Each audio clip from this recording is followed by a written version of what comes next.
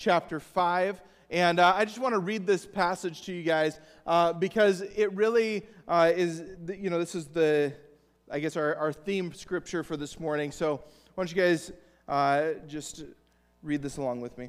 So it says, "Therefore, since we have been justified through faith, we have peace with God through our Lord Jesus Christ, through whom we have gained access by faith into this grace in which we now stand. And we boast in the hope of the glory of God. Not only so, but we also glory in our sufferings, because we know that suffering produces perseverance, perseverance character, and character hope. And hope does not put us to shame, because God's love has been poured out into our hearts through the Holy Spirit, who has been given to us. You see, at just the right time, when we were still powerless, Christ died for the ungodly. Very rarely will anyone die for a righteous person, though for a good person someone might possibly dare to die. But God demonstrates his own love for us in this: while we were still sinners, Christ died for us." Let's pray. Father, we thank you for this opportunity that we have to hear from you this morning, God. God, I pray that Lord, you would take the things that I've prepared, God, and Lord, I pray that Lord, you would speak them in new ways to each person's heart, Lord. God, I can't pretend to do the work of your Spirit, but I believe that your Spirit is working in this place. And so, God, I pray that you would open hearts, God, to receive what you would say to them this morning. And Lord, I pray that Father, your word would be fruitful this morning, God, that it would accomplish what you've intended for it to accomplish. And God, we just pray that Lord, you would help us now to receive from you in Jesus' name. Amen. Amen. You guys can go ahead and be seated. Thank you guys so much. So, going back to that thought about Thanksgiving. So, my family and I come from a pretty good-sized family, and every Thanksgiving we go to my parents' house. We've got cousins and aunts and uncles and all sorts of people over there. And Thanksgiving gets to be pretty chaotic. It gets to be pretty, there's all sorts of people running around. So what Tiffany and I decided a few years ago is that we wanted to take a step back from the chaos, and we wanted to have a Thanksgiving meal with just our family. We wanted to be able to spend time going around the table and asking what people are thankful for, and just really connecting with our kids and making it into a special moment. So with two high schoolers, it's not always easy to find time when everybody's going to be together, but we were able to squeeze in some time this last Friday. And so we had our Thanksgiving dinner, which was great. We had a good meal. And we decided that we wanted to have our kids help us prepare the food, which was mistake number one. We wanted to allow them to participate. We do this every year, actually. But for whatever reason this year, and maybe it's because two of them are toddlers still, and so they're doing laps around the kitchen while we're trying to pull turkeys out of the oven and get things prepared and all of that, So we've got all of this chaos happening, 7 people in a reasonably small kitchen, and trying to get everything ready. And you could just tell that tensions were kind of rising in the place, and something happened. 2 of the kids were arguing, and then somebody was like, somebody snapped at them, and there's like this argument brewing that gets settled down, and then another thing happens, and the first time it happened, I was like, oh man, here we go, we're all just gonna lose it, and then something else happens, and I'm the one that loses it. And I don't know what it was. I mean, it was just like in that moment, it was like overwhelming. There was so much activity, so much noise, so many things happening that it just, my stress level just kept creeping up, right? Just kept going up and up and up to the point where it finally boiled over. Now, we were able to sit down and we were able to enjoy our dinner and stuff like that, but it really got me thinking about that moment, because it was this time of a lot of stress, a lot of activity, a lot of things going on. But really, it was kind of a minor thing, right? It was kind of a minor inconvenience, and in fact, it reminded me of this image that I saw, where a minor inconvenience happens, and then IG-11 from The Mandalorian says, "I will initiate self-destruct." Any Mandalorian fans in here? Anybody subscribing to Disney Plus yet? Okay, a few of you guys. Awesome. Well, for those of you that got it, you really enjoyed it. The rest of you, subscribe to Disney Plus and watch The Mandalorian. It's great. And it seems like whenever a minor thing happens, whenever something happens that kind of throws us for a loop, all of a sudden, everything can blow up. Everything can just kind of boil over to the point where, with even a stressful situation, but that really, did it matter whether we got, whether the turkey was a little bit cold or whether, we could have managed if we would have taken a couple minutes to stop and breathe and then keep going, but we wanted everything to be perfect. We wanted everything to be right, and it ended up with me getting snappy. Kind of this high stress but low impact type thing. But I know also that there are some high stress, higher impact type things. And in fact, I think back to November of 2010, and I know it was November because it happened during my daughter's birthday party. And we're celebrating Olivia's birthday, and then I get a knock on the door. I go over and answer the door, and it's my lead pastor. We were pastoring at a church in Lake Stevens at the time. And he's like, "Hey, can I talk to you?" So we go down to my basement, get away from the rest of the party, and he's like, "Hey, I just want to let you know the board voted, and you're getting a $400 a month pay cut." And during my daughter's birthday party. And all I could think about in that moment is $400 is basically my grocery budget. How am I going to feed my kids, right? How am I going to put gas in the car? How am I going to put a roof over their head? How am I going to adjust to this? That moment actually started a sequence of events that ended us up here in Wenatchee, and so we're grateful for those hard times. But in that moment, man, that was high stress. That was high impact on my life. And I was struggling to see how it was all going to work out, how it was all going to play out. But sometimes it's not even external things that happen to us. Sometimes it's our own thoughts and our own feelings that really can mess with us and cause problems. I know that some of us in here struggle with things like depression and anxiety and stress and have a hard time processing stressful situations. And I know, because I've talked to some of you about this, that in the moments of clarity that you have, you would say, "Hey, life's pretty good. I've got a roof over my head. I've got food on the table. I've got clothes to wear. My basic needs are covered." But I know that your mind starts to play tricks on you. And you start to spiral, and you start to think that, all of these bad things are happening. So sometimes the stress isn't even an external thing. Sometimes it's something that's happening, whether it's hormones inside of your brain, or whether it's, your own thoughts or the enemy lying to you, whatever it is.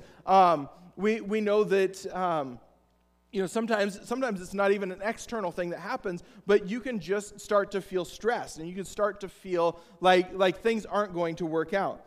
And I think all of us in here have probably dealt with this pressure in one form or another. So you've got to get good grades, right? When you're in middle school, high school, you got to get good grades so that you can get into a good college, so that you can have a good career, so that you can afford to be able to feed your family, but also so that you can start putting money away for retirement, so that you can get to retirement and have a good retirement. And sometime between 16 and 65 or 70, you'll finally be able to relax. You'll finally be able to take it easy. You'll finally be able to take a step back and be like, "Okay, I've done all of the work that I need to do. Now it's time to live the good life." And here's the thing, is we were designed to have peace. When God set us up, at the very beginning, Genesis 1 and 2, when God was creating the earth and creating the area where we would exist, God put us in a garden. And yes, He put us in there to work, but He put us in there in a place of abundance, in a place of peace, in a place where everything was perfect. And it's that thing, that peace, that our hearts are still longing for today. When we see these stressful situations come up, our hearts are longing for that peace. And so it leads me to this question that I want us to ask for the next few minutes. How do we find peace in this life? how do we find peace in this life? To answer this question, we're going to look at that passage that we just read a few minutes ago, but we're going to look at a man named Paul who was writing to a church that was in Rome. Now, Paul knew about stress and stressful situations. In fact, he was a person who hated Christians until he became one, and then was responsible for taking the good news of Jesus around, not just to the nation of Israel, but around the Roman Empire. And as he traveled, he was shipwrecked, he was beaten, he was thrown in jail. Several different times he was left for dead. And all of these things happened because he was trying to share the good news of who Jesus is with the people that were around him. In his letter to the Romans, Paul spends the first 4 chapters talking about how man is guilty of sin, about how the law couldn't help us, couldn't get us free from sin. You know, the law like Moses and the 10 Commandments and that type of thing. How it was powerless to help us. It was unable to do what it was intended to do. So man was guilty. The law couldn't help us. But eventually God sent his son, Jesus, in order to rescue us and invite us into his family. And then in Romans chapter 5, where we just were reading, Paul starts to talk about some of the benefits and some of the responsibilities of living in the family of God. And so I want us to open up now this section of Scripture, and I'm going to go through kind of, in some cases, word by word, but line by line, and talk through some of this, because I think it's going to help us as we see Paul start to build this case for how we can have peace in this life. So if you have your Bibles, we're in Romans chapter 5, and we're going to go ahead and get started right now. It says, "Therefore, since we have been justified." And I want to stop on this word justified because this is Paul starting to build his case. Now, the word justified means shown to be righteous. And so that word, it's the same word in Matthew 11. Jesus is accused of being a friend of sinners, and Jesus says to the people that are accusing him, he says, wisdom is proved right through her deeds, is proved right, is justified through her deeds. It's also the same word that's used when there's a teacher of the law, a lawyer, that comes to Jesus and says, what's the greatest commandment? Jesus says, love the Lord your God with all your heart, soul, mind, and strength, and you should love your neighbor as yourself. And then the man, wanting to justify himself, wanting to prove that he was righteous to Jesus, said, well, then who is my neighbor? And then Jesus goes on and talks about the parable of the Good Samaritan. And in that, the man was trying to prove himself to be righteous. It's the same Greek word that's used for the word justified here in Romans chapter 5. But really, what it means is, prove to be righteous, but it's kind of like we're switching teams. In fact, the Bible talks several different times about how we are given new clothes, how if anyone is in Christ, he is a new creation. Old things have passed away. Behold, all things become new. In Revelation, it talks about how we're given a white garment to wear, and it's kind of like Jadeveon Clowney at the beginning of the season was a Houston Texan, and then he switched teams. He got traded, right? And now he's a Seahawk, and we thank God that he is a Seahawk. And it's like he's been made into something different. He's no longer a player for the Texans. Now he's a player for the Seahawks. Anyway, let's go ahead and we'll keep moving. So it says, therefore, since we have been justified through faith, we have peace with God through our Lord Jesus Christ. Now, this word peace stands out to me. And the reason that I titled, or the title of the sermon is peace, is because it's something that I believe God wants to work in each one of us. But in the context of this, what he's saying is peace means we're not at war anymore. Peace means we don't have to fight anymore. Peace means that there used to be a struggle between God and man, going all the way back to the garden when Adam and Eve sinned. There was a tension, there was a break in between God and man, and there was nothing that we could do to get back to God on our own. And so God came in and sent his son to be the perfect man, to live a sinless life, to follow the law that we couldn't follow, and eventually to die, to take our punishment, and then to be raised to life again so that we can have peace. So Justified means that we're shown to be righteous. Peace means we're not at war anymore. But not only are we shown to be righteous, not only are we not at war anymore, but in verse 2 it says, through whom we have gained access by faith into this grace in which we now stand. So it says through whom, so through Jesus, we have gained access. So think about like with a we've been given the key, we've been given the combination or whatever. We've gained access into, it says by faith, into this grace. So we've gained, through Jesus, we've gained access into grace. Okay, you guys see that? You guys tracking with me? I know it's worded a little, there's a couple extra words in there. But through Jesus, we've gained access into grace. Grace is important. Grace, if you spend the next 50 years of your life trying to figure out what grace is, I'm not sure that you'll be able to cover it. We might spend all of eternity trying to figure out what grace is. But this is the best way that I know how to explain it. So grace, we say, is undeserved favor. Well, what does that really mean? The best way that I can describe it is imagine that after church this morning, you get in your car, you take a left on McKittrick, and you start heading down the hill towards Wenatchee Avenue, and something happens. Either you don't notice the car in front of you, or the car in front of you slams on their brakes or something, but you end up rear-ending the car that's in front of you. Okay? There's three words at play here. There's justice, there's mercy, and then there's grace. And a lot of times we get grace and mercy confused. But justice is really obvious. In this moment, the guy gets out of his car, he looks at you, makes sure that you're okay, he calls 911, the cops come, they give you a ticket for following too close, you have to work out with the insurance company to pay for this guy's car to get fixed, right? That's you getting what you deserve. You messed up, you rear-ended them, now you're getting what you deserve. Okay, that's justice. Mercy says the guy gets out of his car, looks at you, looks at the damage to his car, says, you know what? It's not that bad. I'm not going to call the cops. I forgive you. He gets back in his car and he drives away. That's mercy, right? That is you have been let off the hook. You've been forgiven, and the Bible says that this is what God has done for us, right? You have been forgiven. You've been set free from any obligation to pay for the man's car. You have received mercy in your time of need. But there's a third word there, and it's the word that Paul introduces us to here in Romans, and that's this word grace.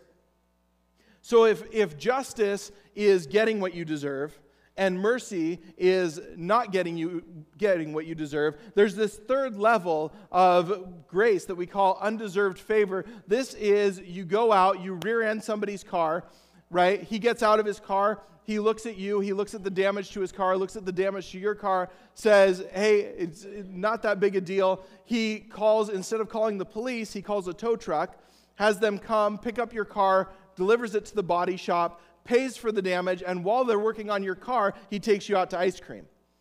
Okay? And we all laugh about that because it's ridiculous. Who would ever do that? How would that in a million years ever be something that actually happened to a person? Nobody would do that. I wouldn't do that. I wouldn't do that if you rear-ended me. You know? And yet this is what God has done for us. God, it says that He's given us access to this undeserved favor, this undeserved grace. We didn't do anything to deserve it. In fact, we were the ones at fault. We were the ones that hit Him, and yet God has provided so much for us. It's a huge thing, and I know it's kind of a silly illustration, but it really captures this idea that we're getting something that we don't deserve. Not only are we getting something that we don't deserve, but we're getting this favor on top of it. This just it's not even fair, right? It's not even. It doesn't make any sense. It's so ridiculous that God would do this. It's like when the world says no to something, God's grace says yes to it. When things seem hopeless, God makes a way. Grace makes a way for us. We serve a God of grace. We serve a God of favor. We serve a God of abundance. We serve a God that wants to meet our needs, that is not content just to see us not be enslaved to sin anymore, but actually wants you to have an abundant life in this lifetime. And that's a pretty exciting thing, right? Come on. So he says we're shown to be righteous. We aren't at war anymore. We have undeserved favor, and not only that, but he says, and we boast in the hope of the glory of God. Now, what he's talking about here is he's talking about eternity. He says, not only are you righteous, not only are you not at war anymore, not only do you have undeserved favor in this life, but you also have favor in the life to come. You've got a promise of eternity with God. Whatever happened to you in your past, whatever's happening to you in your present, and whatever's happening to you in your future, God has it taken care of. God wants to be with you, and God wants to help you through it. So, as exciting as all of this is, we see Paul, like he's building this case over and over again.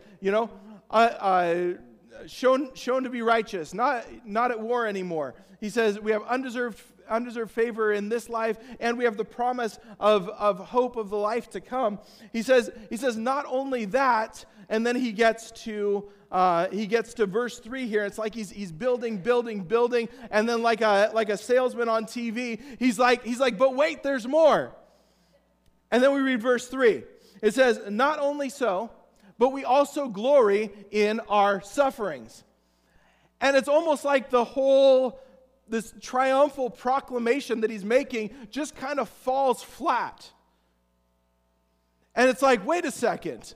If I'm righteous, if I'm not at war anymore, if I have this undeserved favor, and if I've got a promise of a future, why should I have to worry about suffering? Why should I have to worry about pain? Why should I have to worry about these high stress moments in my life? And it's almost like in that moment, like as I was reading it, it's almost like the chair gets pulled out from under you, right? And you're like, wait, why, building, things are looking good. And then Paul happens to mention something like suffering. But I think in Paul's mind, and I want you guys to track with me here for a minute, I think in Paul's mind, this is the next logical step in the progression. Okay? We are at peace with God. We've been blessed by God. We have a future with God. And, he says, all of the hard things that happen to you in life, all of the stuff that causes you to question your faith or maybe even to turn your back on God, all of the stuff that happened to you in your childhood that you're having a hard time processing, all of the stuff that's driven a wedge between you and family or you and friends, all of the anxiety, the depression, the fear, the worry, the loneliness, the despair that you feel, the stuff that keeps you up at night, the stuff that causes you to stay away from family gatherings, all of those things, even that stuff, God can redeem it. All of those things, God wants to take those things, and he wants to make them into something beautiful. The things that make you feel unloved and unlovable, he wants to take your mess, and he wants to make it amazing. I have a picture up here of a piece of pottery, and this is actually a Japanese art form called kintsugi. And the reason that I wanted to show this morning is because what they do in this art form is they will either intentionally or sometimes unintentionally, thank you, they will break a pot and then they will fuse it back together, but in place of, like clay or something, they will put gold into all of those cracks. And so it almost kind of looks like it's scarred. Right? It almost looks like it's been beaten, it's been weathered, and yet the scars have been made into something beautiful. Those cracks that would have caused you to just throw the pot away, now all of a sudden are a defining feature of this pottery. There's something that it attracts you to it because it's unique, it's different. That was a nice looking pot before, but when you add those cracks and those little lines in it, suddenly it becomes something beautiful, and people pay lots of money for this type of art. God takes your broken and he makes it beautiful. And here's how he does it. Going back to Romans chapter 5, he says, because we know that suffering produces perseverance, character, and character hope. Now, character is often defined as who you are or what you do when no one is looking. It's the direct result of that faithful perseverance, that continuing on. when we go through hard times, when we go through times that are difficult, we gain the capacity to persevere. And when you persevere long enough, people start to talk about your strength of character that you have. And that strength of character gives you hope because you've seen God do it over and over and over again. And then in Romans 5:5, he says this, he says, "And hope does not put us to shame, because God's love has been poured out into our hearts through the Holy Spirit who has been given to us." So I wanted to find a way to illustrate this verse, and I came across this clip of a guy trying to perfect a bike trick. So you can see here, so he's going to go through, and at first it's a mess, right? Like, you have no idea what he's trying to accomplish. You have no idea. Like, he's losing control of his bike. He keeps landing on his bottom. It's just over and over again. He's messing up. Eventually, his shirt comes off because now he's starting to get serious about it. And he's like, and over and over again, he almost landed at that time. And now you see the finished product. And it's crazy, right? I mean, that's the most amazing thing. I could never imagine doing something like that. And he probably couldn't either a year earlier. But through his perseverance, through his hard work, through his practice, his dedication turned into something amazing. And I don't know this guy. I don't know anything about him. But I can tell you this. That's not the first time that he was ever on a bike. Right? When he's trying out that trick, that's not the first time that he had ridden a bike, but he's learned to persevere. And through perseverance, he started to gain a reputation as somebody that can do bike tricks. You can tell because somebody was up there recording him the whole day. And because of that, his friends and all of us got to see the results of his perseverance. His time that he invested was redeemed, and it was turned into something beautiful. Speaking of time invested and redeeming things, I've got another picture that I want to show you guys. These are our two toddlers. They are 8 months apart, and so we have Owen on the right and Eli on the left. Owen is help me out again, Tiff. Two. He's like 27 months, and Eli is 19 months. Is that right? Okay, close enough.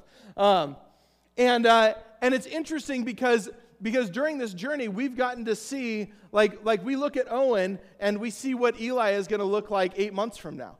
And we look at Eli, and we're like, well, eventually he's going to get there. It's weird because even up to a few weeks ago, Owen was like he only has one speed. And it's fast, it's sprint, it's loud, it's crazy. And so he would take off, and he's doing laps around the house, and his favorite thing is he's got this like giant dump truck. It's like if it was my size, it would be like this big, but of course he's only like this, so it's smaller. And he'll push it around the house. He's running it into walls, running it into people. He does not care at all. And so he's running around, and then you see Eli, and up until a few weeks ago, he was still doing kind of that wide walk with his arms out, and he would, eventually he'd get his legs moving fast enough that he could kind of run, but it was still very unsteady, very unsure. And over the last few weeks now, he's gotten to the point where he's kind of getting a little bit more sure of himself. He's moving around a little bit better, but you get to see this like progression of them learning, and I see Owen master something, and then 8 months later, here comes Eli, and he's mastering the same things as well. I wanted to show you guys this picture though, because Owen over the last couple months has been really learning and working to eat with a spoon. And you can see Eli on the left there, and he's got nachos all over his face and something in his hair that we weren't able to identify. But you can see how even their eating styles are different. Owen is he still makes messes, but he's pretty much mastered the spoon, and Eli's just smashing everything into his face as fast as he can. But the mess has turned around. When I look at Owen, I say he was where Eli is 8 months ago. And now I can see that progression, and he's getting better. So what does this mean for you? And what does this mean for me? It means God has forgiven your past, God is in control of your present, and God is shaping your future. Let me say that again. God has forgiven your past, God is in control of your present, and God is shaping your future. Over the last probably year or so, these guys have been in our home since they were born. But over about the last year, things have been like progressing in their cases, and things would seem to be going well for a while, and then we would hit this stalemate, this barrier, and all of a sudden everything stops, and then it looks like things are going backwards, and there was like these weird swings in tension and stuff like that. Tiffany and I are an adoptive foster home. Our goal has been to adopt these guys, but up until a couple months ago, we didn't think it was going to, there was real questions, I should say, about whether it was going to be possible or not. So this last spring, man, I just hit the point where I was like, I just need to go to God over this. And I believe in passionate prayer. I believe in prayer that touches the heavens. I believe, I have a hard time sitting still while I'm praying. You guys might have noticed I have a hard time standing still anyway.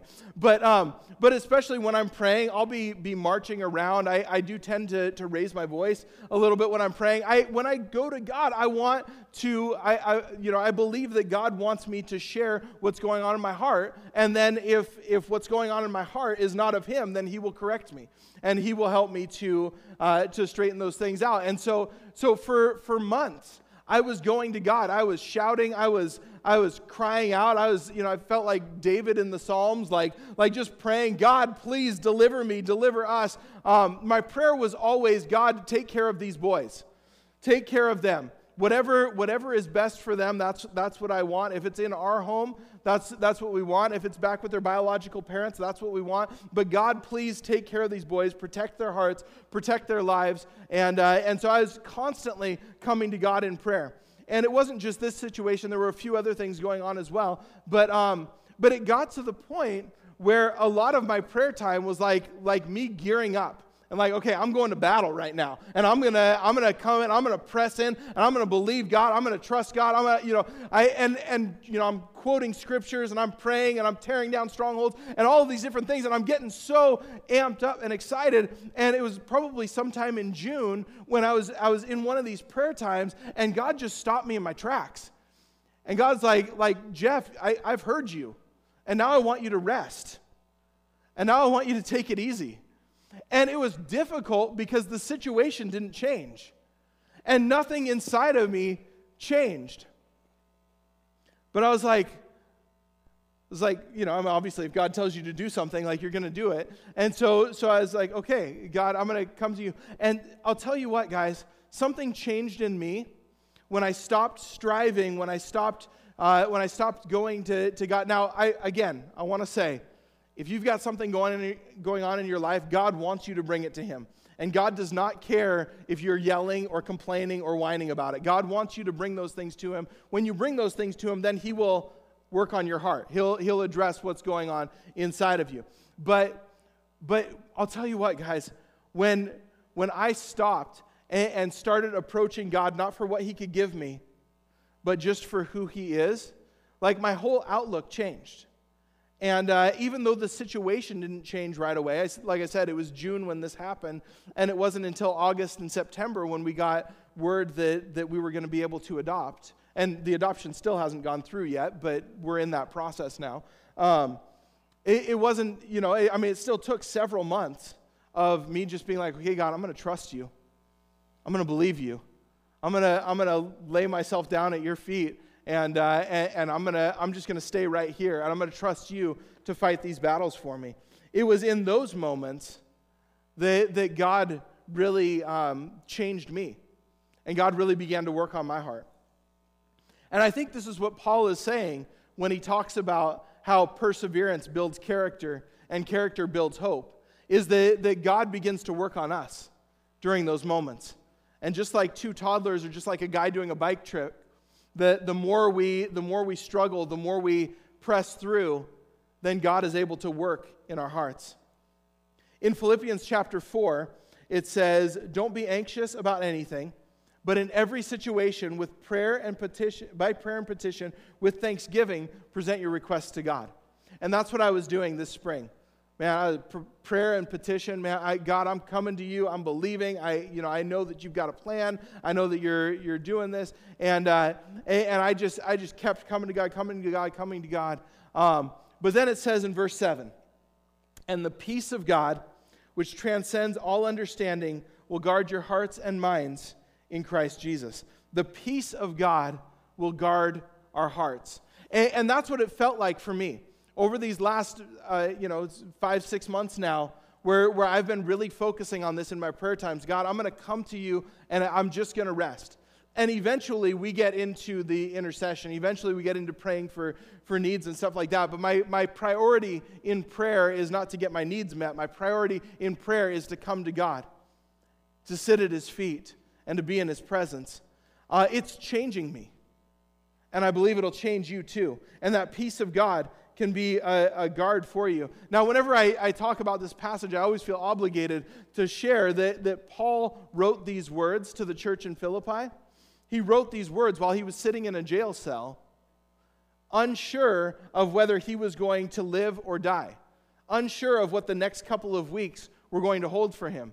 And yet he says in that moment, and then if you go on in Philippians chapter 4, he says, I've learned the secret of being content in any and all circumstances. And what he's saying here is that peace of God is guarding my heart. I don't have to strive. I don't have to worry. I don't have to have fear. I don't have to be so anxious in everything. But instead, as I present my requests to God, and that with thanksgiving really stands out to me in this moment, because obviously we have Thanksgiving coming up. But when we go to God with thanksgiving, prayer, and petition, it changes us, and then it changes our situation as well. So I want to read now out of Romans chapter 5 again, and this is the last few verses that we read. And then what I want us to do is I'm gonna open up these altars. We're gonna have our prayer team come down, and we want to pray. And if you are struggling with something, if you've been listening to me and you're saying, man, I don't have peace, and I need it. I need God to do something in me. We're going to have people down front that know how to pray. We're going to have people down front that know how to come to God on your behalf. And we're going to give you an opportunity to lift your requests up to God. But I want to finish out this passage really quick.